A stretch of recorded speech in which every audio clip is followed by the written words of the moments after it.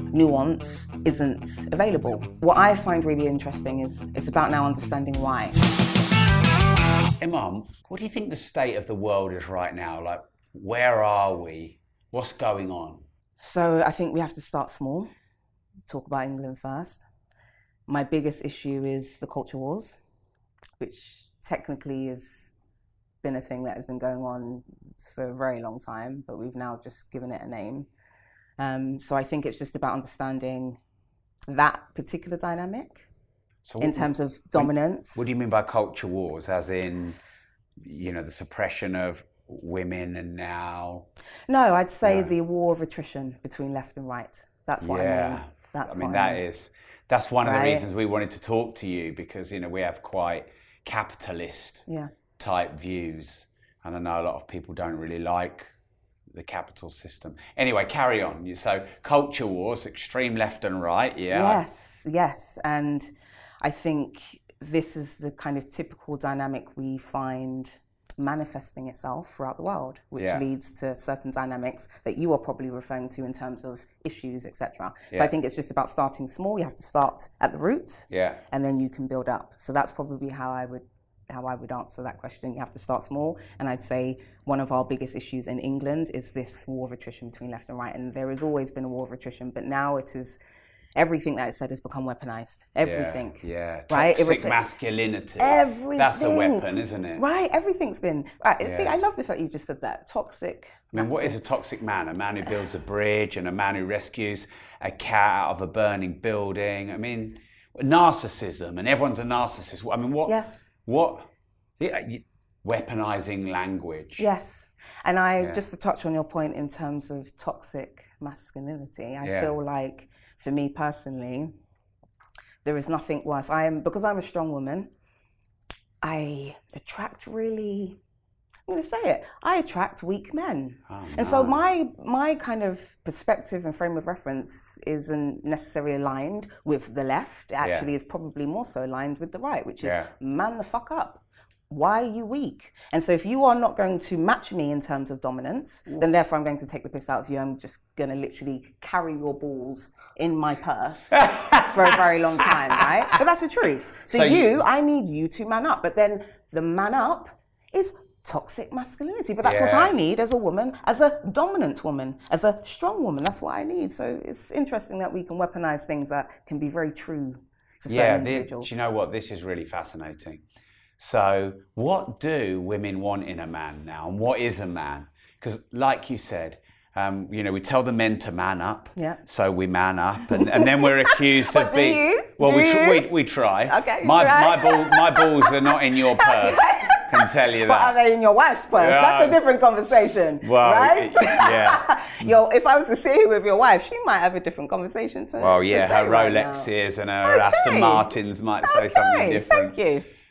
But so, we're told to man up and be strong and be brave. So we're strong and brave and we don't express ourselves. And then we're told to be vulnerable and express yourself. And it's like... Because it's the balance, Rob. And this is what I mean by this. Imagine trying to be a kid growing up trying to be a man now. I know. And this is why they will gravitate towards people such as Jordan Peterson and Andrew Tate. Because there's all these lost men with no father figure in their life. Yes. Is that, And it's one, no father figure. I think that's just one of the kind of factors. I think there's many, in all fairness. I think in terms of human beings, we are all we are all governed by low self-esteem and ego.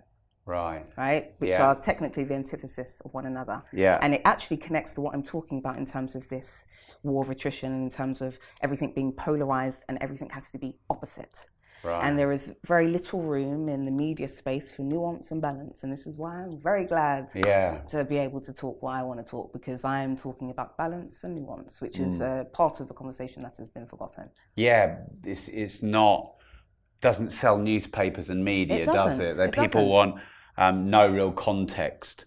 And, the sound bites you get on TikTok, things that are edited down. And like you said, you lose the nuance of a 3-hour conversation. And then, sorry to cut you, I just wanted to add to that. This is not the Piers Morgan show. You can speak as much as you like. Piers! I know! Let them speak, Piers. I'm apologizing a lot, and I'm going to get into it. I'll stop apologizing. Thank you, Rob. I'll say thank you because I'm that type of woman. But in terms of just kind of understanding dynamics, it's just really important to understand that this kind of polarization is why we are having the issues that we have. And this is why we are stuck in this kind of vortex, this vicious cycle, because nuance isn't available. Now, what I find really interesting is it's about now understanding why. So I'm saying categorically nuance isn't available. I've tried to enter this space to offer nuance and balance. But why isn't it there? And you've just stated it, because people want quick things on TikTok. And so I was having this discussion, ironically, with Esther from Talk TV, another regular on Piers Morgan's show. Manel, a producer, and we was talking about what comes first, the chicken or the egg. And is the media trying to appease the audience? You see what I'm trying? This is what I'm trying to say. Are the media trying to they're going with what the audience, they think the audience wants, and so therefore they are just kind of negating balance? Or is it the audience actually doesn't want balance, and therefore, right? So it's what came first, the chicken or the egg? It's like the algorithms. Right? Are the algorithms giving us what we tell it wants? Yes. Or have we become a slave to it? Perfect parallel. That was the parallel I was looking for. Thank you. Because we talk about this a lot, Harry and I, and his balls are definitely in his girlfriend's, wherever she stores your balls. But that's not fair, because Harry has to defend himself. So you stated that. Hopefully Harry at the end can tell us where his balls lie. But Rob, have said his balls are lying with his girlfriend. Harry doesn't Let's be fair. Care. I like Harry. Let's be fair. Shit. Of course you have, Harry. But I think that's a typical dynamic with men and women, depending on how kind of that dynamic. Again, it is that dynamic that people would say is outdated, antiquated. So what is a man and woman, right? What is woman. A man? I would say leading off of basic instinct, because that is all human beings. We are at the core. It's just understanding our basic instincts. And sorry, the mic, I do this a lot. I genuinely think basic instinct is to protect. That is the standard of man. That is at the core of any man. I think any man who is conscious of that intuition, any man that is conscious of societal needs, a woman's needs, will tap into that to protect. And anything less than that, you're a bitch. I'll be honest, it's the truth. This is what I'd say to my friends, you're a bitch. I'm talking to you right now in my room, Rob. I'm chilling with my wine. This is flavored water and my cigarette and whatever else. I'm having a reasoning. That's what we call it, a reasoning. And I would say that man is a bitch. He's a bitch. Right. And that doesn't fit into societal norms and the way that we currently explain ourselves. So I have to be conscious of that. Is this the fault of men, or is this the fault of women? Have women become too independent? I don't need a man. And I think it's a combination of the two, again, talking about balance. In terms of your last point about I don't need a man and this kind of fierce, strong independence. I mean, the world would be pretty fucked without proper men, wouldn't it? Yeah. I mean, we can reproduce. Yeah. Yeah. It's that weird kind of interesting dichotomy of just understanding that I truly believe men instinctively are supposed to protect, and so therefore that can look and manifest itself in many different ways. Women, I think, can be all versions. The reason why is because they are emotional human beings. And so I personally believe we tend to vacillate on that spectrum. So let's just say you've got masculine energy here and you've got feminine energy here. I think the dynamic for men and women we are supposed to vacillate between the two, right? You as a man, you are supposed to find your masculine energy when appropriate, situation dependent. Yeah. Because if you get it wrong, you're a bitch. And then and then you need to find your feminine energy, right? When connecting, I need you to listen. I need you to empathize. You might need to hold my hand when I'm crying. That's your feminine energy. And without that, how do you connect with your partner? How do you connect with your wife? How do you, right? Yeah. So it's for me, men genuinely are supposed to protect. And I always bring it back to that is their foundation. Women, we are also protectors because we have children, we bear children, etc. But because we are emotional, we tend to vacillate throughout all the different kind of parts of the spectrum, and we can go from really feminine to really masculine. And I have to find my balance because just to touch on the point about a man, does a man want a woman who's going to tell him, you know, those shoes aren't great, or that t-shirt isn't smart enough, or you should be wearing a tie, or it's my dominance. But she can try. But once she's given me my balls back, I'll tell her exactly. But this is the point, right? But this is the point you were saying in terms of why has it gotten to this point where women are now fiercely independent? I'm trying to say that it's a combination of a lack over there on your side and maybe a lack over here on our side. And we have now had to circumnavigate that situation, that dynamic, and be strong as a result. Because your man is a bitch, or your man doesn't empathize, or your man waits for you to give him back his balls as opposed to taking your motherfucking purse and taking them back. In fact, they shouldn't have been there in the first place. But that's the point, right? I'm hoping you get where I'm going with this. I'm already really enjoying this conversation. Okay, so, what about now then, all this gender ideology? You know, and I've had Caitlyn Jenner on the show. I'm trying to discuss these things openly and be open-minded. You know, I think about my son and daughter who are 9 and 12 and being at school and all the various different genders there are. And like, how did we get here with all this identity politics? I mean, was it Jordan Peterson when he, you know, I will not be forced to say they, or how did we evolve into, I tell you what, I'm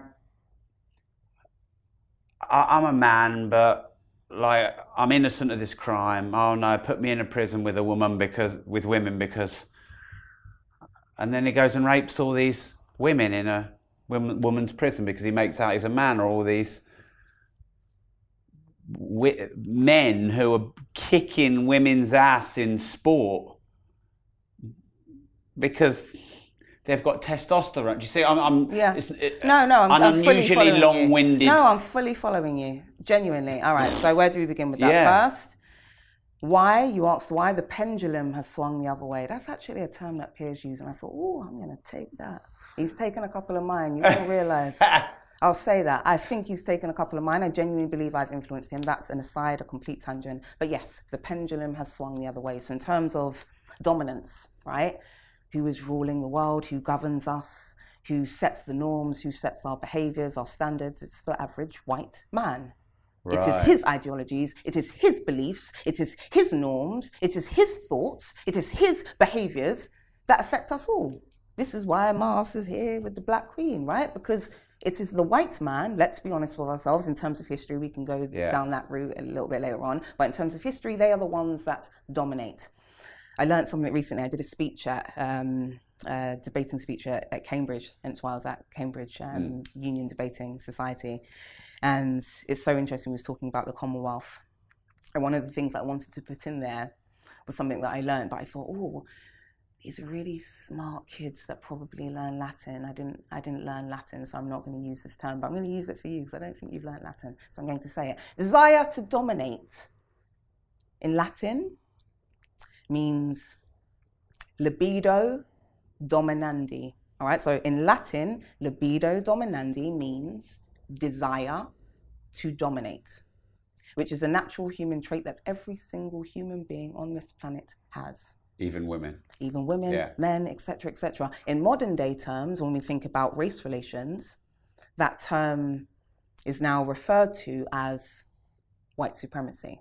Right. But in actual fact, it's just the desire to dominate, which everyone is capable of, right? And so in terms of that pendulum swinging, It went from the white man dominating to all the marginalized communities, which has now fueled something that we now refer to as the culture wars. But the culture wars always existed. It's just that the pendulum was on your side. You didn't realize there was a war of attrition. There always was. It feels it resonates with you in this moment because the pendulum has swung the other way. Now you've got Black people talking about racism. Now you've got they, she, he, whatever pronouns they've got at the moment. They've got all these types of genders. They've all of these things that just weren't your norm. So that is what's happening right now. The pendulum has swung the other way. Right. People are now And is that the middle-aged? Is that the middle-aged white man's fault? No. No. It's natural human dynamic. Right. Right. So think about something. Just think about it logically. If you have, okay, how do I put it? All right, let's just put it in terms of empires. Right. We talk about empires a lot, and it's a slight tangent. Hopefully, you can remember what I'm saying, just in case if I lose my train of thought. But just to try to put it into kind of parallel, everyone has their time. Like the Romans did, like the British did. Okay, like so America, who've got slavery. The slave trade can be traced back to 400 BC with the Greeks. Right. And then we went to so it wasn't the just Romans. Then we went to the Romans. Then we went to the Vikings. Sorry, in fact, there's so many different empires. It was Romans, we've got Vikings, we've got the Arab slave trade, we've got the Mongol slave trade, and we've got the Mali slave trade, which is the Black West Africans before slavery. In fact, Mansa Musa, the richest person to ever live, who was worth 400 billion, was the leader of the Mali Empire, who used to enslave. And this is before slavery. So slavery has always existed, empires have always existed, but moral of the tale was, your time will end. There is an expiry date on everything. Think like food. You buy food, it's ready to go, and it will eventually come to an end. It will perish. And that's what I believe is happening in terms of our dynamic. It is no one's fault. It is just a natural dynamic of human beings. And it is only when you take into consideration history and context where you are able to understand that fully. And without those two things, it just feels like a hot mess. And so do you think where we are in history right now, do you think it's a good place compared to where we've been? 100%. I'd be a complete fool if I didn't think that. Is that because you feel you've been suppressed or marginalized for a long time and now you have more of a voice? 1,000,000%. That's definitely a part of it. Yeah. I think it's safe to say there has been huge progression. Obviously, we're not going to touch on history from the 15th century till now. But what I can say, there has been huge progression. One of the biggest things, I think the main salient point, is what happened after Black Lives Matter and this kind of new sense of awareness and consciousness. But then one could argue that is what has led to this kind of pushback from the marginalized communities. And just to kind of finalize the original point, you touched on everything being extreme, and you were actually referring to the transgender person in the prison, raping, etc. You remember that, right? What I also wanted to say is we have now conflated these issues. So what we have is two separate issues. So, for example, racism and anti-racism is one issue. Woke extremism is another. So let's be clear on woke. Woke means simply to be alive to social injustices. That's all it means. You're woke. Harry's woke. I'm woke. The bartender's woke. The receptionist is woke. Anyone who has a moral decency is woke. What has happened? It has become weaponized. And it is now been conflated with social issues. And so what you refer to in terms of the prison, that is woke extremism, where people are virtue signaling. That's a whole other conversation, Rob, but that's a byproduct of this dynamic, virtue signaling. Pretending to do something, And so that's what you're referring to. I think the original point is that prison situation, I think that was probably centered around some form of virtue signaling. I can say that confidently because that wouldn't have happened had it not been around, let me look as if I'm good. And then it resulted in stories that you and right-wing media can talk about. But that is woke extremism. Woke extremism, like I said, is just basically, let's include one, race baiters. A race baiter is someone who, the definition, to be specific, Someone who intentionally angers someone by doing or saying something to annoy them when it pertains to race relations. That's the actual definition. That's not me just making it up. That's the definition in the dictionary. If Harry wants to Google it right now, he can do so. Word for word, that is what a race baiter is. Those people, those individuals who intentionally go out of their way to annoy you and to anger you when talking about race, those people exist. They are a byproduct of this dynamic. We also have race grifters. You heard of a race grifter? I've been called a race baiter and a race grifter. Little do they know that I understand the two, and I guarantee they don't. A race grifter is someone who makes money, swindles people. Talking about You race. mean like the organisation behind Black Lives Matter?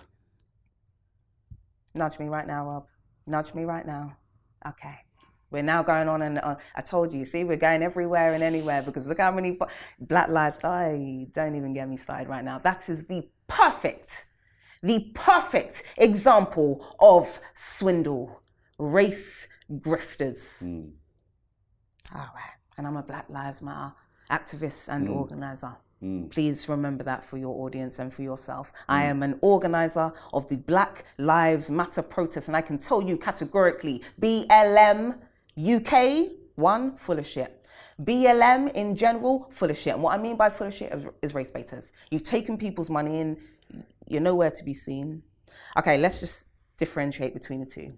So I don't want to get people confused. BLM UK, the organization, is one. They made approximately 1.2 million from the Black Lives Matter protests, which they condemned, which people forget about. So that's an aside. We'll talk about the global foundation, Patrice. Patrice was buying £6 million houses and throwing parties for her son in said houses. That 6 million came from donations. People donating because they cared about Black lives, and you've spent that money on a massive, massive, beautiful house so you can have parties. Awesome. She also hired her brother. I can't even remember the stats. I do apologize. But fact, hired her brother as security, paid him off, basically just put him on the books. He basically made a ton of money from BLM UK because he was hired by his sister.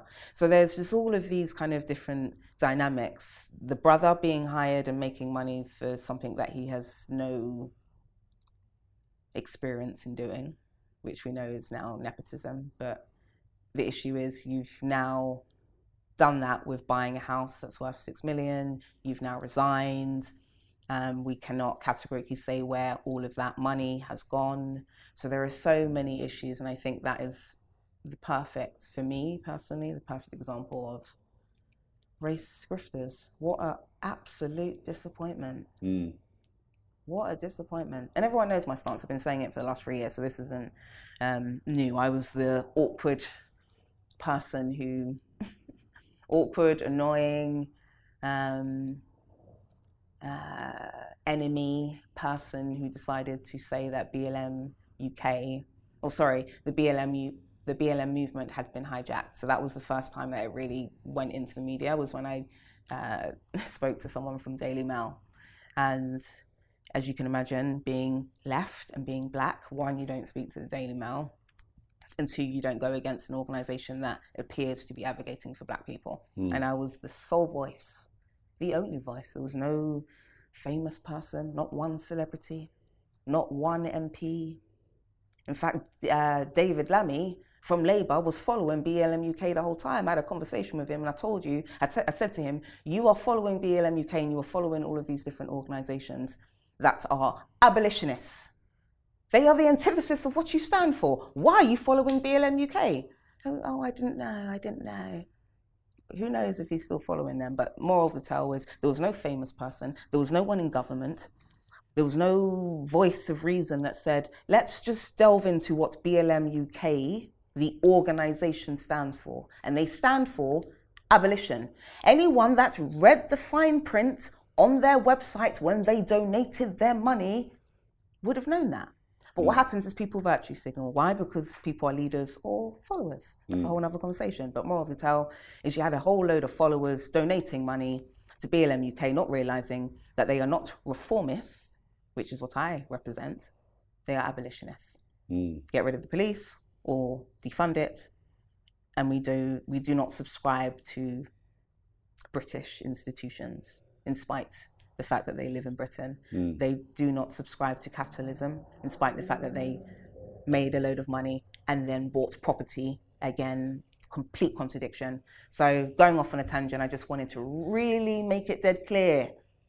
The epitome of race grifters, I would personally say Patrice and that global movement. I don't want to condemn the other women because I know my research is based off of Patrice. So I'm not trying to condemn the other members so much. They need to take accountability. But my issue is with Patrice and what she has done. And she's shown that she is fraud. Fake as fuck. So Patrice is an issue, and then BLM UK is an issue also, due to the fact that, again, they've not taken any kind of, or made sure that they are transparent. That was always the biggest issue. No one knows who they are. I think they did one interview in 2020.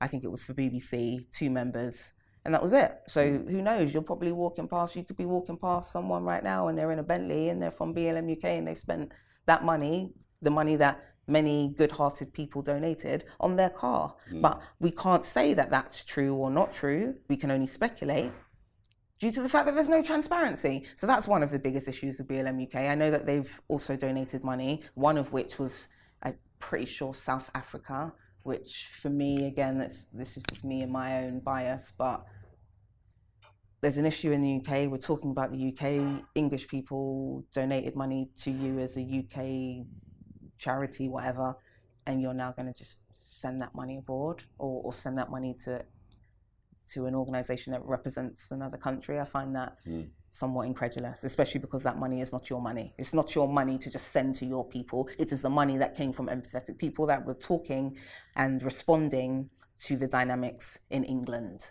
right? So I'm pretty sure that in terms of how they spent their money, I'm not fully convinced, and I know that they haven't spent all of it, and it's 3 years later. And if they haven't been transparent about it. So yeah, we've got the lack of transparency with BLM UK, and the fact that they received the money from the Black Lives Matter protests. And what people don't realize is they put up a post. Categorically, this is a fact. They just got rid of it, and I have evidence. They put up a post saying, we do not support people going out to protest on the 31st of May. This was in 2020, the first big protest in Parliament Square. We do not support it. The reason why is because it was in the height of COVID. Now, who was dying from COVID? Black people. So they said, I'm pretty sure the words almost was something like, Black people are being disproportionately affected by COVID, and so therefore we do not support Black people going out and protesting. At no point when I was protesting did I ever meet anyone that represented BLM UK. Did I ever see a T-shirt or someone with a speaker or someone standing there saying, I'm BLM UK, this is the BLM movement, and here we all are? No, never happened, didn't exist. You condemned the whole entire thing. You told Black people not to come out. And then it was me and other grassroots organizations, small grassroots organizations, people that used the initiative, that came together and decided to organize the BLM movement, the BLM protest, separate to BLM UK. BLM UK, as far as I'm aware, they were sitting in their house watching the protests, taking everyone's money. That's my perception of things, being on the ground. So what do you think then of the recent relaxing of laws of power for police to stop protests? Have you looked into that? Yeah, of course. So we refer to it as kill the bill. So that was the hashtag. Kill the bill. Kill the bill. Yeah. Kill the bill. And that is obviously about limiting free speech. Yeah. And it's disguised as putting or getting things in order, when in actual fact it's just a byproduct of this kind of culture war that we previously discussed, in terms of the pendulum swinging the other way. The marginalized community is now getting a voice and gaining power. So the salient point here is power. And therefore, the opposition will defend. That's that's human dynamic. And so for me, that's a byproduct of thousands of black people and white people, because that's where it gets tricky, you see. Because if it's just black people marching, okay, fine, whatever, we don't care about this. But when you've got black people and I'm standing next to Rob, we got an issue. And then I'm standing next to Harry. He's got his balls in his hand. He's got his balls in his hand. I've got yours in my purse. We're standing together, and we're now combined. We now have a shared agenda. We are now connected, and we could potentially be a force to reckon with. And therefore, that is an issue for those the police. For those that want to. I'm not just talking solely about the police. I'm talking about the powers at be, right? Yeah. Whether it's government, whether it's police, whether it is any institution. Who are the powers that be then? Well, first it starts with the individuals. Second, it starts with the institutions that have the most wide-reaching power. So you have government. You have the education system. Think about our main institutions. These are the power at be. Right. And people just don't realize. And of course, it starts with the individual. Yeah. But we are on this hamster wheel because the institution teaches us and conditions us to think a certain way. We do make certain steps throughout our life, whether it's college, uni, etc. Then you get into government, or then you get into being a doctor, and then you just follow that same pattern, not realizing that you are just another person on that hamster wheel that's always been running. And you mentioned earlier free speech. Yeah. I mean, where do you think we are in the world with free speech? Do we have it? 1,000,000% we have free speech. People are conflating hate speech with freedom of speech. Two separate things. Again, it's this either or. Everything's no. Think about your life. Nothing's either or. There's always grey in between. There's always nuance. There's always balance. And so in terms of freedom of speech, they're two separate things. Always have been. Hate speech is something separate. Freedom of speech is something separate. We have freedom of speech. We have decided to conflate the two, and we have now decided we're going to trickle into hate speech. Two separate things. Right. Hate speech is one thing. Freedom of speech is another. Hence why it has been enshrined in law, right? There's separate things. We have a law for freedom of speech. We have a law for hate speech. They're two separate things. But yet that conversation isn't had because people conflate two things. And why have they got confused? Because people are getting cancelled and things like that? I think it's exactly that. Yeah. They're cancelled, but again, it's everything that I just said, basically. It stems down to leaders and followers. So if you're a leader, you're going to go against what society's telling you. You're going to find your own path, right? Disruptor. If you're a follower, you're just going to do what everyone else does. And so if everyone else is saying that it's either or, what are you going to do? It's either or.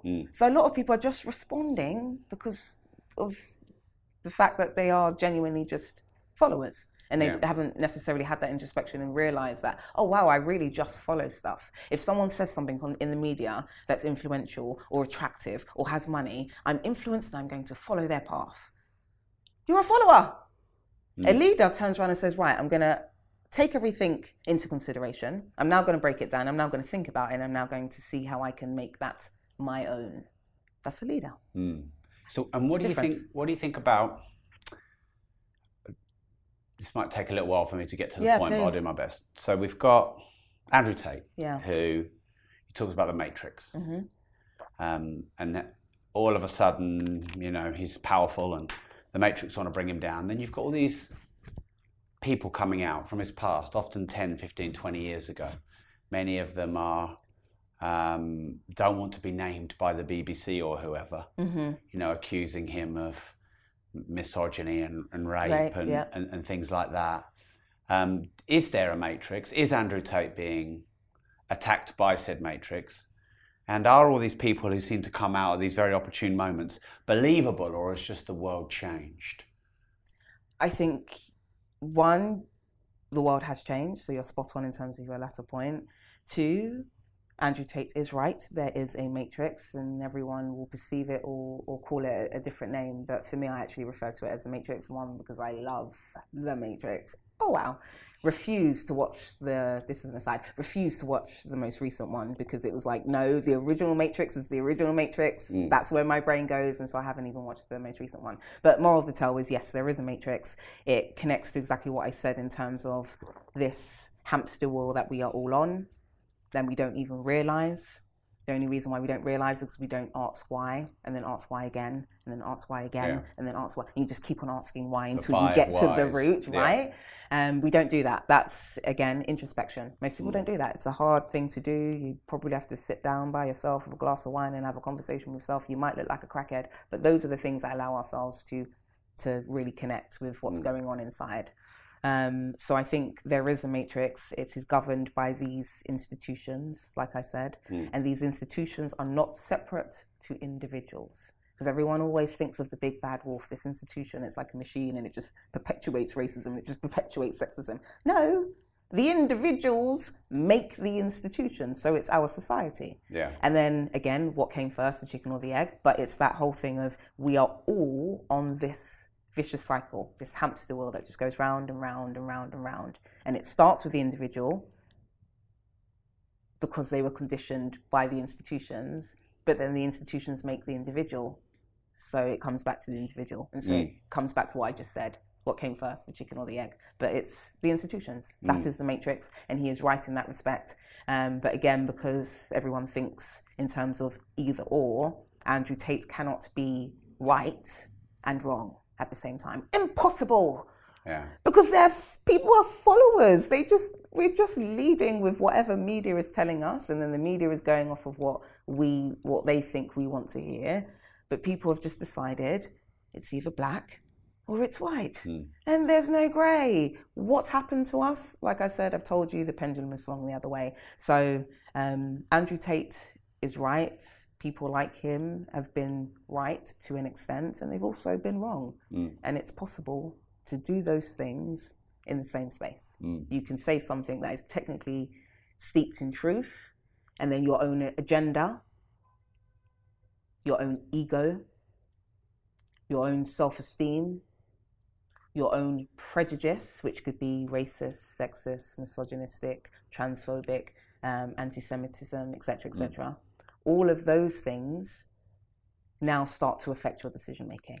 And so now you start to stray from the original foundation, which was truth, which could have been Patrisse Cullors, for example. She could have started, and I do believe, I am that type of person. I will give her the benefit of the doubt. Do I believe she just jumped up one day and said, I'm going to swindle millions of people and black people? No, I do not. It came from somewhere. It came from being black. It came from understanding and connecting to the issues in the world.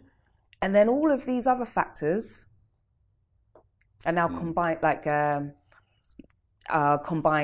and now start to affect that original truth and that original dynamic. And like I said, those things are ego, self-esteem, prejudice, which includes racial prejudice. So Jordan Peterson can be racially prejudiced. Andrew Tate can be racially prejudiced. But because he's just said something that's truthful to you, you're thinking that those things aren't possible, and now he's just a liar, or now he's just the truth. When in actual fact, no. At 2 minutes 10, he was the truth. At 2 minutes 15, he was leading with agenda. At 2 minutes 20 seconds, he was leading with racial prejudice and his own low self-esteem for being a mixed race man and not understanding the world and racial prejudice, etc. And then at 3 minutes, he's brought you back to where he originally was, which is grounded in truth. And so your brain decides it's either or. So it's pros, cons, where does my brain go? Was I convinced, again, like a debate, was I convinced by the opposition? Was I convinced by the proposition, which is technically all the different scenarios that I just explained? And 9 times out of 10, because we are leaders or followers, we go for one or the other, as opposed to accepting that all of those things are true in the same space. Yeah, what you said about Andrew Tate is really fascinating. I think objectivity is really hard right now. It is. So we had him on the show. He was 25 minutes early. We've had other guests on the show that are hideously late. About 10 minutes late. And admittedly, I usually wear a mask. I'm going to just give you my apologies. Firstly, for keeping you and Harry waiting, so I know you had a long day. But secondly, I do apologise for interrupting. I just wanted to say this point. I got recognised, and I usually wear a mask. Shouldn't be saying this because now people are going to recognise me. But you get my point. I'm usually covered. Yeah. And today I was recognised, and I felt like I felt somewhat obliged to just give him some love. Yeah. And so he was the person that walked in, right? You saw him. Harry's nodding. He was the person who walked in. I just went in for directions, and he just got all excited, and so that was why I was late. So I do apologise. You don't have to. But no problem. But my point is, he was 25 minutes early and other people are late. So, you know, if being early is important to you, you like Andrew Tate in that moment. And if it's not, you don't. Because you judge on how... And then we did 3 hours and 20 minutes with him. Wow. And we were chatting with him and he was normal. Yeah. And we were like, oh yeah, this seems like a cool guy. And then the cameras went on and he went right and he went into character. Yeah. And then you could think, oh, he's like, is he acting here? Is this truthful? Yeah. And then he was talking about his real world and things like that. And I'm thinking... He's selling here. You see? And agenda. Then, yeah, exactly. See? That's the agenda. And he didn't deny that or even say anything was wrong with that. And you're right. And then I talked to my wife about him and she's like, well, there's no smoke without fire. Yep. You know, and all these cases and everything else. And so she's viewing him from the lens of a mum with, you know, a 9-year-old daughter. And Harry and I and my son are viewing him through a lens of maybe being slightly privileged. Yep. You know, white men, etc. And that, so it's really hard to be objective. Yeah. And I think that when you say nuanced, it's like, okay, in this moment, what's the evidence? And is that right or wrong? Is that truthful or not? But there is neither, I'll just say this, there is nothing neither good nor bad, but thinking makes it so. Yes. Shakespeare quote. Yeah. One of my favourites. My mum taught it to me. Indeed. So we put our own... there is nothing neither good nor bad, but thinking makes it so. So it is your thinking, and your thinking has been... it is shrouded in all of these things like ego, self-esteem, prejudice, agenda, etc., etc. So that's the point. Yeah. So ego, and then... what did you say the other word was? You said ego, low self-esteem, the antithesis of one another. Is ego the enemy? No. It can be, right now I'm leading with ego. I have to lead with ego in order to lead with ensure that I get my agenda. So my agenda is to educate, to have a stimulating conversation, to connect with you, to be honest, to be truthful, to educate, to inspire. So in order to do those things, I cannot lead with low self-esteem. Let's just see it as a spectrum. So you've got low self-esteem here and you've got ego here. You'll find many individuals, they'll class it as maybe, for example, extroverted versus introverted. When in actual fact, that's just a personality trait, right? You can still be an introvert with really good self-esteem, and you can still be an extrovert with really bad self-esteem. Yeah. But it's a spectrum, nevertheless. And people, like I said, should vacillate because it is situation dependent. This is what I actually find with racism. People don't realize this, but racism is situation dependent. That's a whole other conversation. As in where you were born, your environment, No, situation dependent. As in right now, you may not be racist to Harry because Harry is your people's. You might find yourself in a position where someone is hierarchy, someone is higher than you, they've pissed you off, etc. And then you might find all of these feelings that you didn't realize was there because the power dynamic has shifted. And so this is why it's situation dependent. You can be perfectly fine with your friends who are black, but then when you're walking down the road in the middle of the night and you see a black man with a hoodie, you're now scared and you're now leading with your racial prejudice, right? That's the same individual who's got tons of black friends. Same individual who doesn't class themselves as racist, but they are inherently, because racial prejudice is something that no one can avoid. I'm going off on a tangent. Where did we go with that? So we was talking about the different things. Thank you very much. Thank you. I just gave you that little nugget. So ego versus self-esteem. Complete and utter antithesis of one another, but you need both of them because your self-esteem will allow you to get back to being grounded, being humble, being empathetic, being able to connect, being able to put your open-minded, being able to put your agenda aside, your needs aside for someone else. Yeah. That technically is, I'm not saying it's low self-esteem, I'm saying it's the spectrum, and it's closer to the low self-esteem than it is to the ego, right? And so to view either one of them as enemy would be a disjustice to yourself. They are both there to support you. They are both there to work for you. They are both there to guide you. And your aim and your agenda as a human being is to find your what? Balance. So they mean nothing other than the meaning we put on them. Based on what? Spot on. Okay, fine. So here's another interesting thing. you talked about, it's perceived that you are left. Yeah. It's probably perceived that I'm right. Yeah, I perceive you as right. Are you kidding? You not? Tell me. Am I wrong? This is the bit that Harry was most looking forward to. Well, honestly, I don't really label myself in that way. Okay. In that, I believe in kindness. Yes. I believe in equal opportunity. Yeah. And I think those things are important. Yeah. I also believe that in personal responsibility. Yes, accountability. I believe in the American dream translated into the UK. Yeah.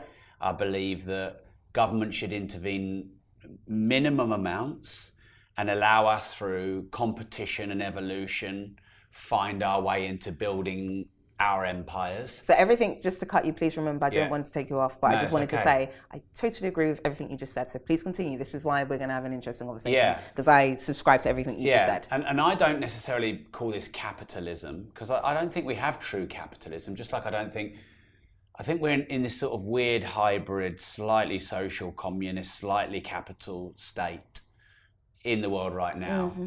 But like if I look at government, for example, I needed to get an SA 302 because I'm getting a new car. It's just a piece of paper from the Inland Revenue. The car's about 150 grand. And they're shut till September. The fucking government are shut till September and you can't get a piece of paper off them. But if I didn't pay my tax bill, which is why I need this SA 302, and this tax bill is hundreds of thousands of pounds, I'm sure I'd fucking find out about that. And then all this tax... You would. Well, I would. Can I, like in lockdown, can I not pay my tax? And so like I pay 70% in tax, corp tax, national insurance, income tax. And then people, I have discussions with people and they're like, where does that go? Well, a third of it goes to unknown. Yep. A third of it goes to repaying interest on national debt. Mm-hmm. Then it goes into the NHS. Mm-hmm. Then it goes into the government coffers and paying all their wages and everything else. And the hugely outdated tax code. Yep. And then I'm thinking, in lockdown, let's all work from home. Mm-hmm. And, these public sector people not really doing any work. Yet they don't want all this inflation, and they want to rebuild the economy. Mm-hmm. And I think it's all fucked. Yeah, it's all fucked.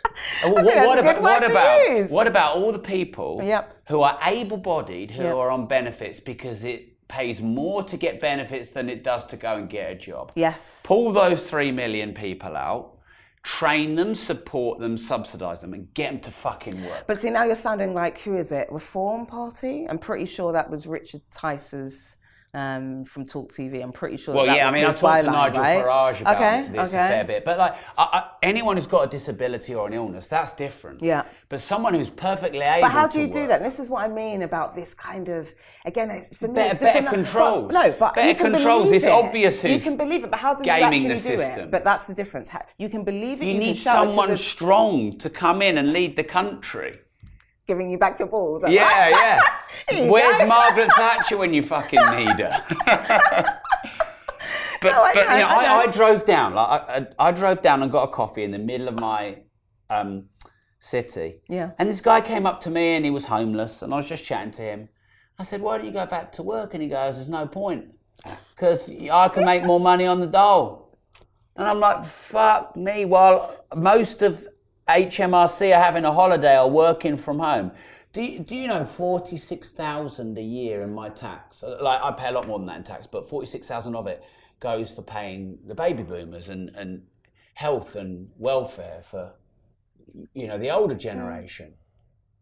I just think this isn't a capitalist society. This is and this is where when people talk about left and right.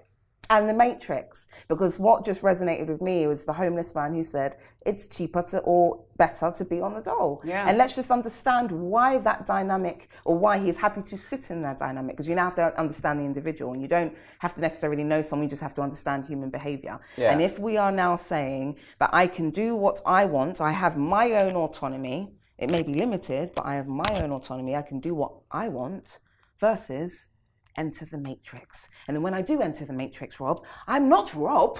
I'm not Rob Moore with the 150K car. I'm at the bottom of the fucking barrel. And then Rob looks down at me and says, well, you should have been here ages ago. Why don't you work harder? Well, no, Rob. No. Because you know what?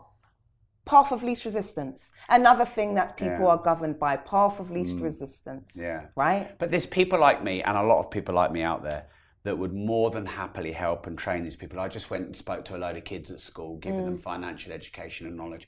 There are so many bright, wealthy, entrepreneurial people in the UK that would support the government and that would help educate our society. But how to be useful and valuable. But is that their agenda though? Because that's our agenda for empathetic individuals like yourself and me and etc. And many other people that are listening. That may be our agenda. But in terms of the government, if we're talking about the matrix, how is that in line with how is educating the masses and making sure? Because again, it's technically what I've actually spoken about a lot with my mum, which is Labour and Conservative, and I've always said it, my mum's always said it, if there was no working class, Labour wouldn't exist. We know this to be true, factually based off of history. And so it is this thing of the matrix is the matrix. It is governed a certain way. It ensures that we have the inequalities that we have. It ensures that we have the working class, middle class, upper class. It is designed that way. So when you sit here frustratedly talking about education, you need to remember it is not aligned with the matrix. No. Because educating people means now a new sense of consciousness. A new sense of consciousness and awareness means critical thinking. Thank you. And there are only certain people that are taught critical thinking. You think I was taught critical thinking? No, you go to private school, you're taught critical thinking. Yeah. Right? So this is what I mean. It's not aligned. Thinking. And then who it will be aligned for is people like you. So this is why they'll say, okay, no, we do want critical and independent thinking, but we're just going to do that in the private schools where it's just loads of white people. And then that's another example of their agenda compounded with their racial prejudice manifesting itself in a decision that you are completely oblivious to because you've just seen it as, well, why aren't they doing it? No, they're not doing it because it's not aligned with their agenda. Education means better consciousness. Better consciousness and awareness means more leaders. You cannot have more leaders. We need more followers because the followers is what keeps the matrix alive. That's the point. That is the point. That's the point. That is the point. I'm glad you agree. Yeah, that is the point. And I don't want to go down a conspiracy rabbit hole, but I completely agree. People always ask me, why isn't all this cool financial stuff taught in schools?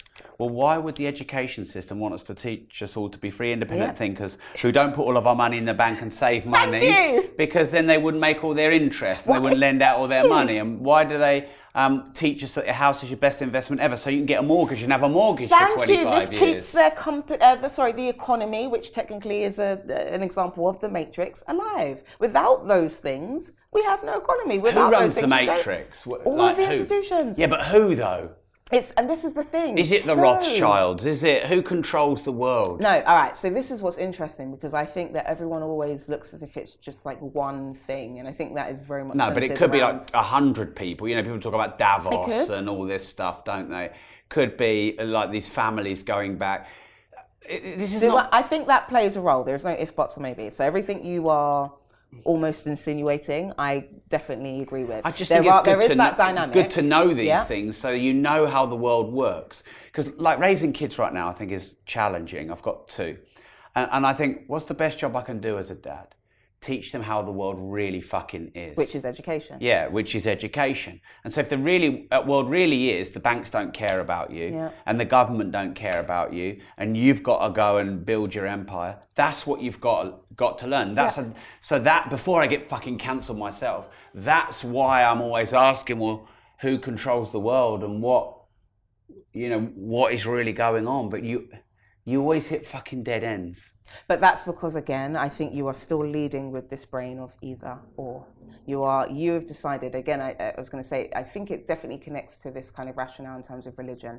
And when people think of Buddha or Allah or God, or it's just one thing at the center of it all. And I think that is our own natural rationale as human beings. But again, when you take into consideration nuance, it actually is illogical. It's actually nonsensical. If you think about genuine nuance and understanding the dynamics of the world and the fact that there are billions of us, it's actually nonsensical to just think that there's this kind of nefarious family, you know, just doing Mr. Burns type right? from The Thank Simpsons. you. Yeah, I'm not saying they don't exist. They are there. They're just a part of this dynamic that I spoke to you about in terms of these institutions. Because how you really get your power, one, wealth, and two, being in charge of some form of institution, having that authority. And so it's the combination of institutions, it's the combination of those that are well off, because wealth allows you to have influence, and influence can technically govern the world, hence why you can see why people would go down that rabbit hole. But it's just not one family, there's millions of them, because wealth is one, and then institutions is another. The smart, strategic motherfucker will do both, right? There'll be a wealthy motherfucker and they're going to go into institutions and start trying to shape minds, right? Motherfucker. Right? Yeah. Samuel Jackson, even though I don't like him anymore. But, why not? Because he said he didn't like black English actors taking American roles. That's another tangent. But I love his motherfucker. So that's where I get it from. It's not my own. Was it Pulp Fiction where he had his bad motherfucker wallet? Yeah. With bad motherfucker written on it. Yeah. Yeah. Yeah, I remember that. Yeah. Right, Piers Morgan, you've been on his show loads of times. Why does he fucking not let people speak? Piers, like we've talked to Piers loads of times about being on this show. I'll get him in that chair and I'll let him talk forever like he does on his show. Yeah. Like what is the state of current journalism in the UK? Look at, you know, the whole BBC thing with Andrew Tate and that, was it Lucy Williamson, and you know, Piers, now and then the rise of these independent media companies like GB News. And Piers, what's going on in the state of the UK media scene? How's media changed? I think it's now on the defense as opposed to offense, right? And I think that's, again, a part of that conversation, the wider, or connects to the wider conversation about this culture war, this polarization, this pendulum swinging the other way. Is mainstream media dying? You know, is it suffocating? It connects to what we were just talking about, actually, in terms of who runs the world, right? And you've got the individual with wealth. Exactly. You see, it connects. Think about it. I'm validating my point right now. Thank you for setting me up. Yeah. It connects. The wealthy people, the wealthy people now have influence, and then they can start doing all of these amazing things like Make Talk TV and all of these other newspapers and all of these other media outlets. So wealth is one, and then what you do is you've now made it into a what? Institution. Did I not say that is the most strategic? I'll do these two. In fact, I'll do these two because I don't know what is that. That's nice. That's peace sign. What's that one? That's a swear peace. Word. Oh, okay. So that's a swear word. Yeah. Okay. I thought it was wrong. You know, when you're doing it, you're like, this doesn't feel right. Yeah. That'll be the thumbnail. Okay. Yes. Yeah. Please. Get a photo afterwards, Harry. Once you got your balls back, then get a photo, right? Yeah. No, those two, individual and institution, and those that are the smartest will take on both. And so I think Rupert is Murdoch, I always say his last name, Murdoch is a really good example of delving into the two. You have your money, you've now built an institution, and now your money allows you to have influence, and then the institution allows you to have a wider influence. And those two things rule the world. That is what happens, literally. The individual plus the institution. Wow. And so in terms of what's happening with Talk TV, GB, etc., again, like I said, it's on the defense. They were originally trying to score, and black people and the theys of this world and the transgender of this world were too busy trying to stop them from scoring. And now the pendulum's changed. Now we're scoring, and you have the likes of the Talk TVs and the GB News doing their damnedest to try to score, hence why they exist, hence why they are doing whatever they can to fuel whatever culture wars they can, because they wouldn't exist if this dynamic didn't exist. That's a fact. I don't actually think anyone could really attest to that point. They wouldn't exist if we didn't have this current dynamic. So it makes complete sense to just continue down that road, because this is something that is aligned with your agenda and is keeping you alive. My agenda, what's my agenda? It's aligned with the agenda. Do you think Piers was right to walk and off Good Morning TV because Meghan tried to force an apology out of him? That's a really good question. I haven't thought of that. So do I think it was, you'd think I would have, but in all honesty, I just couldn't care less. But in this moment, I care, so I'm going to try to figure out why couldn't you care less? Because I just think I didn't. Why would I care? I'm trying to think of why would I care. I don't watch TV. I didn't watch Good Morning Britain unless I'm on it. Even then, I find it a bit cringy and uncomfortable when I don't watch it. But I don't watch TV, so wasn't. I like that act. I liked that act of rebellion. It's like, okay, you might be a big, powerful media company, but you can't force me to say I'll do anything. Fuck you. I think I love that. There's no if, buts, or maybes, and that's my nature.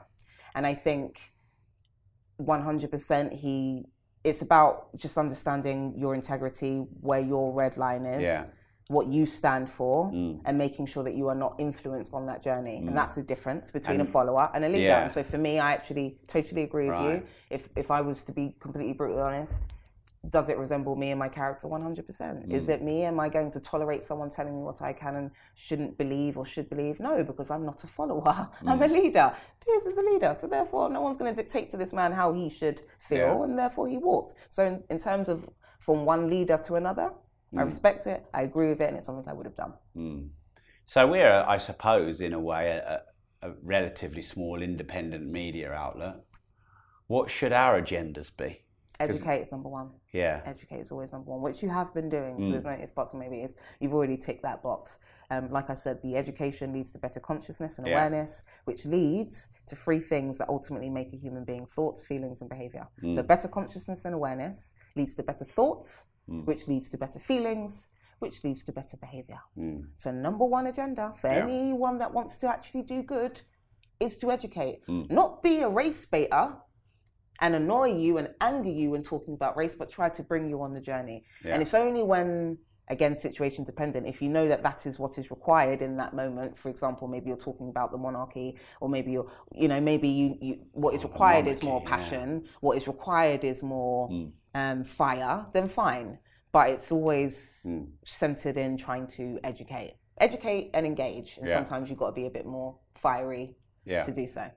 Because Harry and I talk a lot about the algorithms and the titles and the thumbnails, and we've had this conversation with endless guests.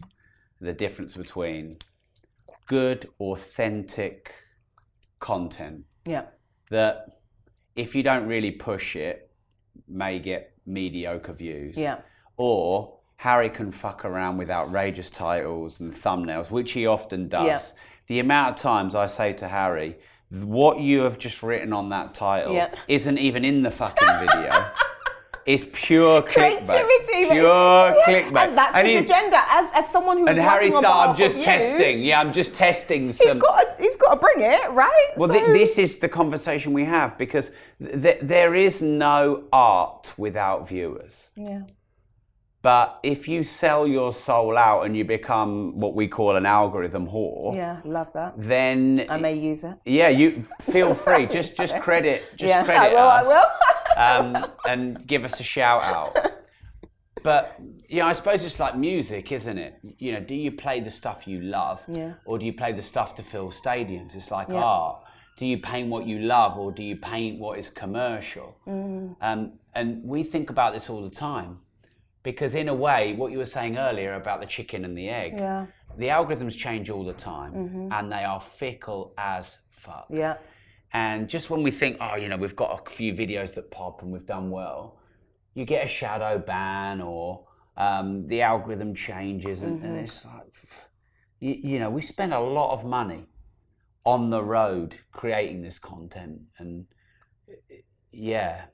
like I wish I don't wish for much, because I think life has everything you could wish for, but have you got any guidance as someone who's pretty prevalent in the media on how you play the game, the dance of the algorithms and the titles and the content?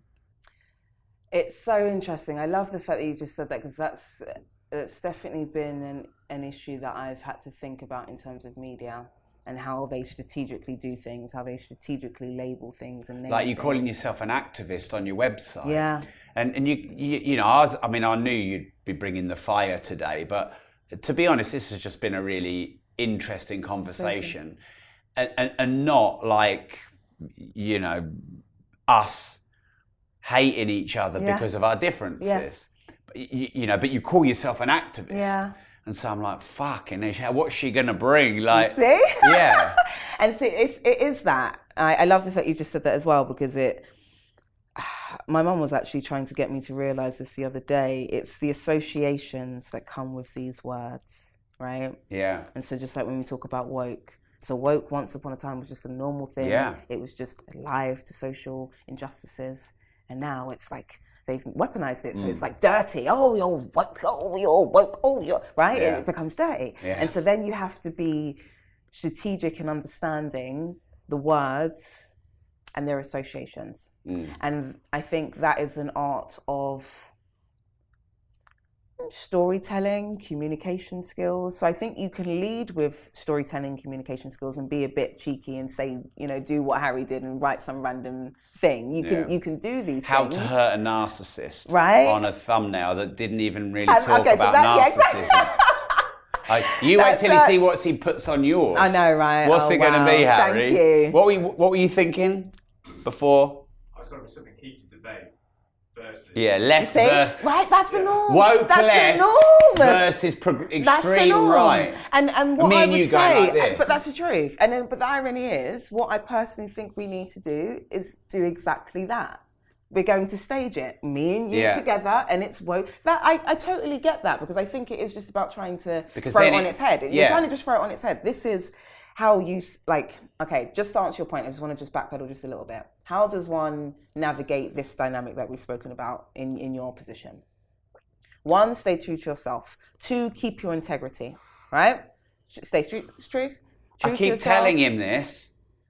It's true. Like, he keeps trying to get me to interview all these people for cheap views. Nope. Bitching them. And that's how you go down the rabbit hole. That's how you go down the rabbit hole. That's how you end up and get your balls being a back. Part of the matrix. Go and get your balls back, Harry. Yeah, Harry. See, Harry would get me to interview anyone if he thought he could, But why is that though? That's not a Harry thing. That is I am a producer and therefore I have an agenda thing, right? And that's the point. So this has got nothing to do with Harry. Harry would not be thinking this had he not.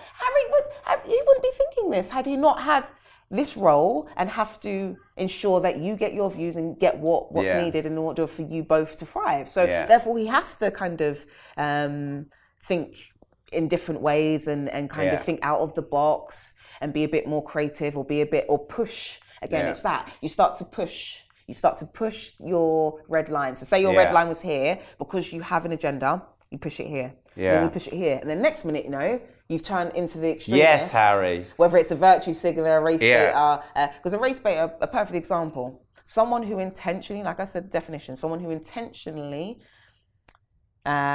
angers someone by saying or doing something to annoy them. That is the definition of a race baiter. Now, technically, you could argue that any right-wing media are race baiters. Technically, you could actually argue that point, because they know in this time, talking about race is going to do what? It's going to either trigger people. Thank you. So therefore you are a race baiter, because that is the definition. That is the actual, anyone that decides I'm going to talk about race, just straight race, you're being a race baiter, because categorically it's going to get your ass views. So are we race baiting then? No, because we haven't spoken about race. We've had one of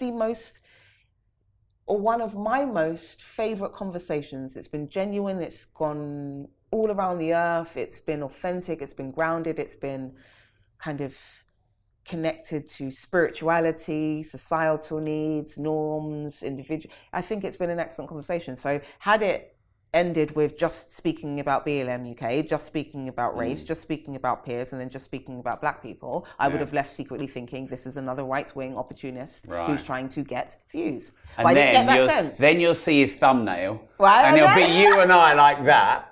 And that's Harry. Harry's getting some ideas here. Right?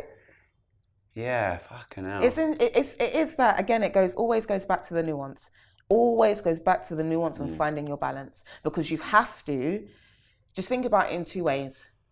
The individual and the society. Yeah. These are the 2 things that we are all having to contend with. These two dynamics, being an individual and being the best version of yourself, and then being a part of society where there are norms and expectations and et cetera, et cetera. And so to say you're going to do one and not the other, you're failing. It's actually kind of nonsensical, because you live in a society, so it's actually not going to do you that well if you just focus on yourself. If you focus on just the society and not on yourself, then you lose your integrity. You start selling your soul. You start doing all of these terrible things that you probably shouldn't be doing. You start looking towards a paycheck, etc., etc. So again, just like I said with all of the things I've spoken about, you find your balance. You find your balance between the two. You keep your integrity, but you have to understand that just keeping your integrity alone and just saying, this was a great chat with Imarn, probably isn't going to get you any views. And you have to be conscious enough to be able to say that I'm not losing my integrity by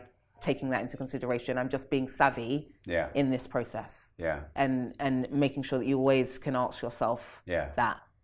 That's what you do. You juggle. You juggle both. Your individual, make Rob the best version of Rob, make Harry the best version of Harry, and then you juggle all of your common sense, all of your communication skills, all of your intuition. You have to juggle it. And those things are connected to what society needs, or what you need from society in order to thrive. So you've got to juggle both. So therefore, I'm not, in other words, just to sum it up, I don't judge anyone. I did originally until I broke it down and had that introspection, but I don't judge anyone for putting outlandish statements up, like heated or fiery or just putting racist or whatever it is. They have to get views, because that's a part of their agenda. That's what's keeping them alive. You cannot fault someone for that, right? No. It's only when they've just lost themselves in that conversation where it becomes an issue.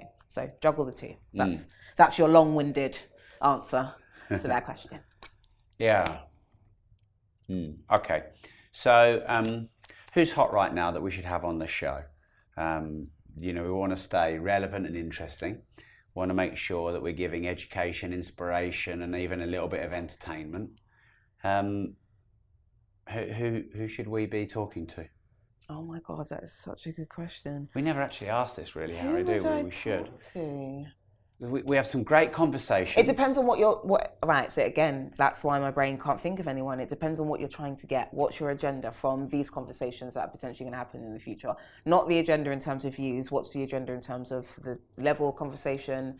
Are you one of those people where you don't mind it when the guest doesn't speak that much? Or are you someone that need? Okay, so then it depends on what it is that you're looking for. Is it like a deep conversation? Is it a financial conversation? That's what I would say. Because again, you're now leading with chicken and egg, what people want versus what does Rob want? And then Rob just leads with what Rob wants, but you take into consideration. Yeah, well, if Rob just had what Rob wants, it would just be about heavy metal lead singers. Oh, really, would it? So this is why you've got to take into consideration the needs of society. So I appreciate why you've asked that question. And for me personally, it all depends on... Yeah, what does everyone else want? Yeah, it depends. Right, so we know currently the only things that people want right now is anything centered around the culture wars, hence why it's been making so much money. Yeah. And has been it's just been the norm for so long because people are benefiting from it. So I'd be lying if I said that anyone within that space wouldn't be a good idea, because I know that that's what people are interested in. And then you can't beat a celebrity, hence why Piers goes there, right? You can't beat a celebrity. You get a big celebrity. I think you stick to, this is just pragmatism, nothing to do with being an empathetic and emotional person. It's just straight pragmatism. You have a job to do, and so my advice would be you stick to this type of conversation in terms of understanding the world, understanding people, understanding dynamics, understanding why we do what we do, how things are governed. I find these conversations so fascinating. So I think that there is a definite space for that, especially due to the fact that one of my favorite, if not my favorite podcast, is Diary of a CEO. And it is the #1 podcast in Europe, and it is grounded in conversations like this. So I think you stick to this ballpark, you're good to go. And then when you want to get a bit adventurous, you get yourself a big celebrity. I'd follow that routine. All right then. Okay, so we do a quick fire round on the show. Yeah. For fun. I've just realised I do this all the time. It's rock. Because it's a comfortable chair. It is looks like bouncy, a comfortable this chair. one. I can see it. When I had the Samuel Leeds face off, I was just... okay, so would you rather have £1 million cash or 1 million extra engaged followers on social media of your choice, and why? Oh my God, cash, £1 million cash. Oh wow, because that would just set up my life. I could do the things that I need to do. And in terms of, again, focusing on me as the individual, it's about finding my stability and finding my safe space in terms of my life. And so I wouldn't get that from followers. I'd get that from money. So it'd be money. Okay. Do you think money makes you happy? To a degree. What degree? It gives you freedom, a sense of freedom. It allows for less worries, which again is a big issue for the working class. But in terms of, it does make you happy, but I think there is a distinction between happiness and fulfillment. And I think it's about making sure that there's a distinction. You can be happy because you were able to buy a car. You were happy because you were able to buy a boat. You're happy because you're sitting on your boat, but you may not be fulfilled after a certain amount of time because all you do is just sit on your boat. Yeah. Right? So I think there is a distinction between happiness and fulfillment. And I think it can give you happiness, and this is why I said to a degree, but can it give you fulfillment unless you find what it is that you are supposed to do in terms of purpose? I don't think it personally can. I know that right now, if I was to win 100 million, I would still be depressed. Fact. Are you depressed now then? Yeah. Why? What I have found is that I am an extremely deep person. That sounds really egotistical, but it's true. I think about things a lot. And I'm extremely spiritual. And I am someone who needs purpose. Why are those things depressing? Because if you're not there, it can lead to an emotion of discontentment. If you're not where? That place of one, finding and being in the place that you're supposed to be. So when I talk about spirituality, I talk about purpose, right? I talk about knowing that I was born to do something. I'm here for a reason. And what's hard is doing what you need to do in order to fulfill that purpose,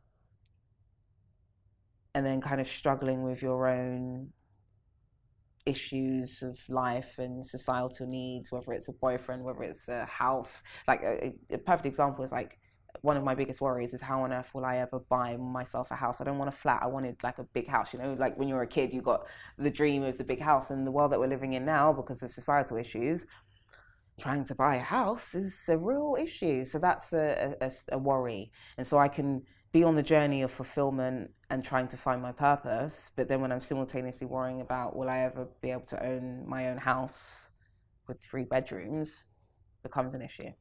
So it's this interesting dichotomy of juggling me as the individual and making myself better and following my purpose, and then juggling societal needs, all the things that the institutions tell me I need to do. Get this, get that, you have a car, you have a mortgage, you have, right? Matrix. So I'm juggling the two, and it's very difficult because I have a deep brain, and my brain doesn't want to juggle the societal bullshit expectations of the Matrix. I don't want to do it. So, but you're in it, so you have no choice. Exactly. So it's a weird contradiction, because I'm saying categorically I don't want to enter the Matrix. Getting a mortgage and getting a house is entering the Matrix. But yet I know spiritually on a deeper level that's not what I'm supposed to do. So I am almost a walking contradiction. Are you overthinking your life? I wouldn't say overthinking. I'd definitely say introspection, which is, you could argue, is overthinking. But I think overthinking is associated with something negative. It has negative connotations. But so does saying you're depressed. I think it does, 100%. I think when I think about my depression... Do you just need to get laid? Is that like what we're saying here? Because sometimes people don't really talk about that, do they? No, I'm going to be honest with you. That's probably something. Okay, fuck off, world. Okay, that's probably something. But it sorts a lot of shit out. It really does.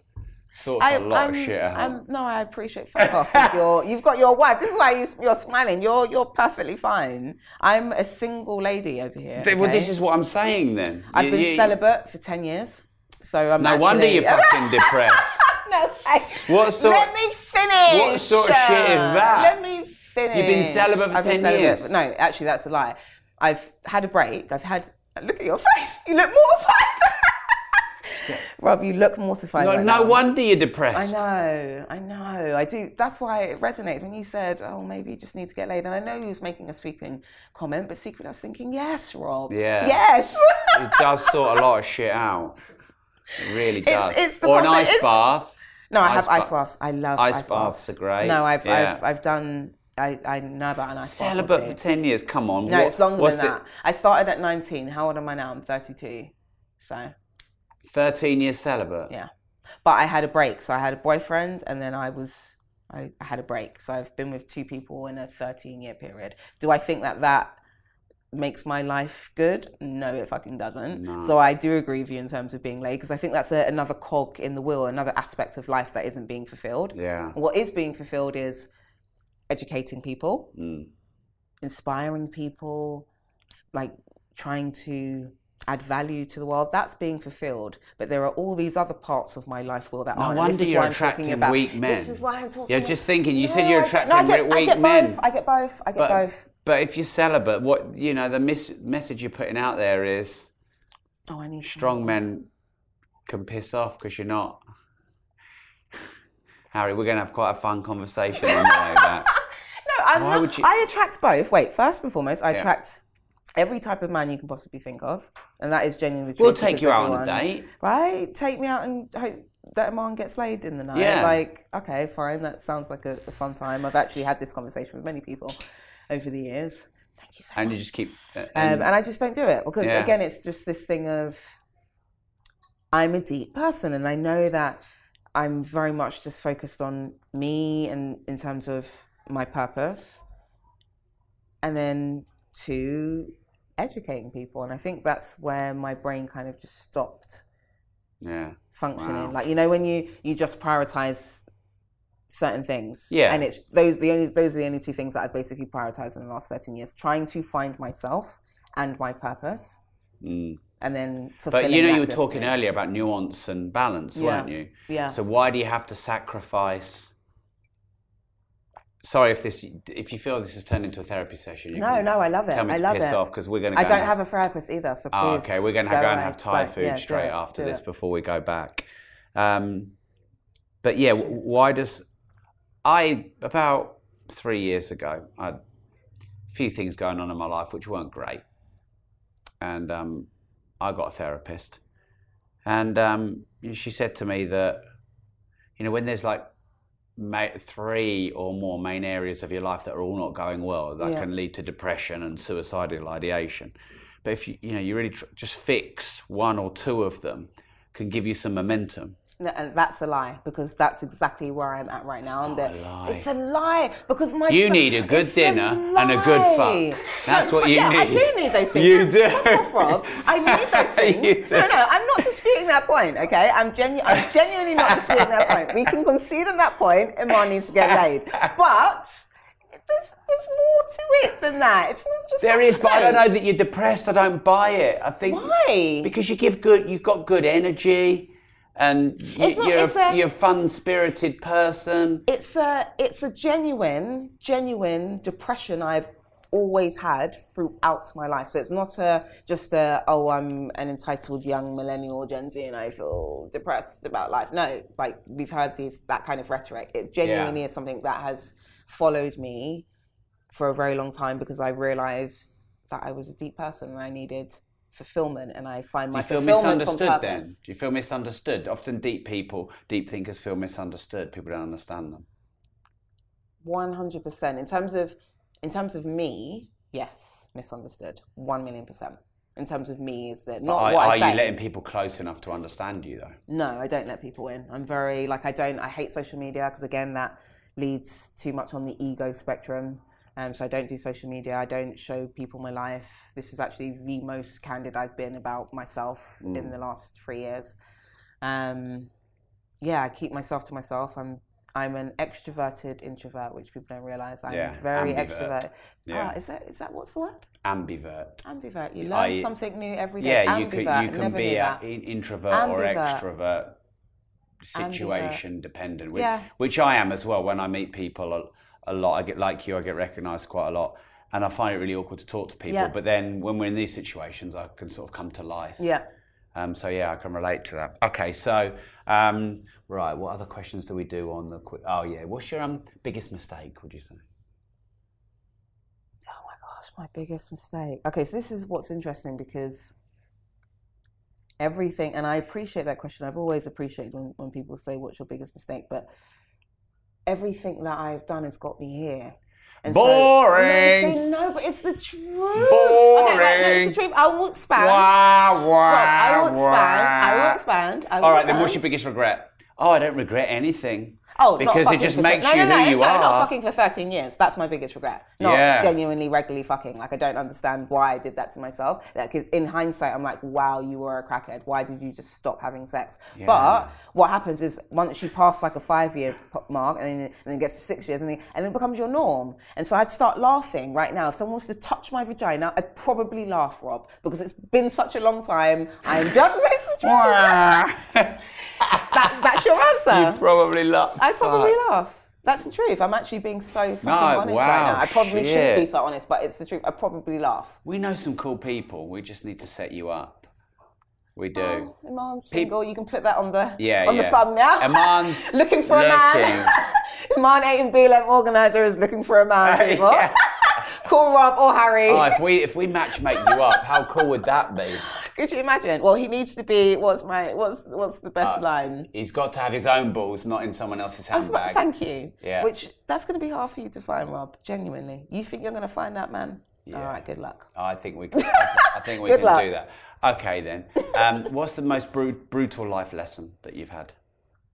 To lead with ego will fuck up your shit.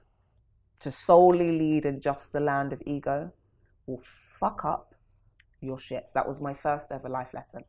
Like first ever when I was like 6. Wow. And what one thing are you most excited about and also most scared about right now in the world? Something that I am most excited about and scared about in the world. This new sense of consciousness and awareness that we have. Because again, it can be weaponized and it can be used to do so much damage. It's only when it is used wisely, we can make progression. But as we know, if you weaponize people's newfound sense of consciousness, you can make a lot of money off of it. And you can take people off on a complete different tangent. So that would be the biggest thing, is that, This show's called Disruptors. What does the word disruptive mean to you? Leader. Yeah. And where can we follow you if we want to go out on a date with Imarn and break the 13-year duck? I told you I had 2 breaks. Fuck off. You got to make sure, be accurate. I had 2 breaks. But you said it. I had 2 breaks though. It's a 13-year period. Yeah. I had 2 breaks. It's not just straight cobwebs, okay, Rob? I had 2 breaks. Fuck off.